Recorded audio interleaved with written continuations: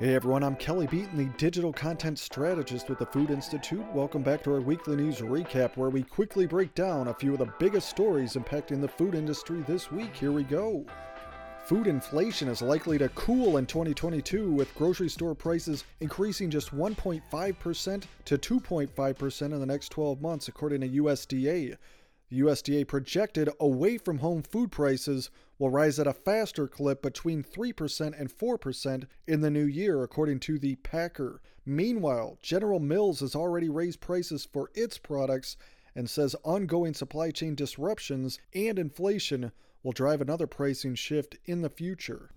Moving on, weeks after a successful union drive in New York State, workers at a Seattle Starbucks store are moving forward with their unionization effort, bringing the coffee chain's high-profile labor fight to its hometown.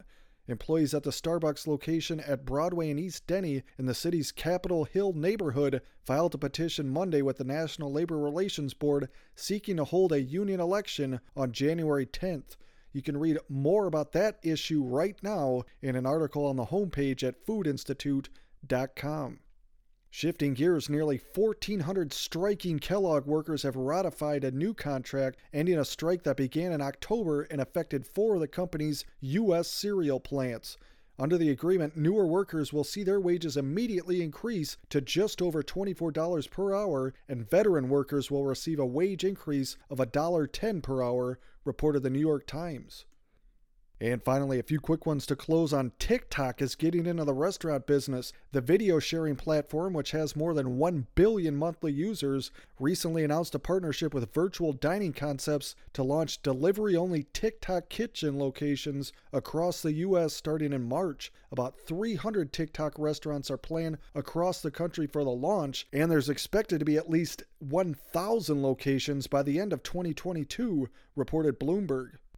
Meanwhile, shoppers plan to buy 15 gift cards on average during the holidays this year, up 50% from 2020. Gift card sales increased 263% from November 1st to December 9th compared to September, according to morningbrew.com.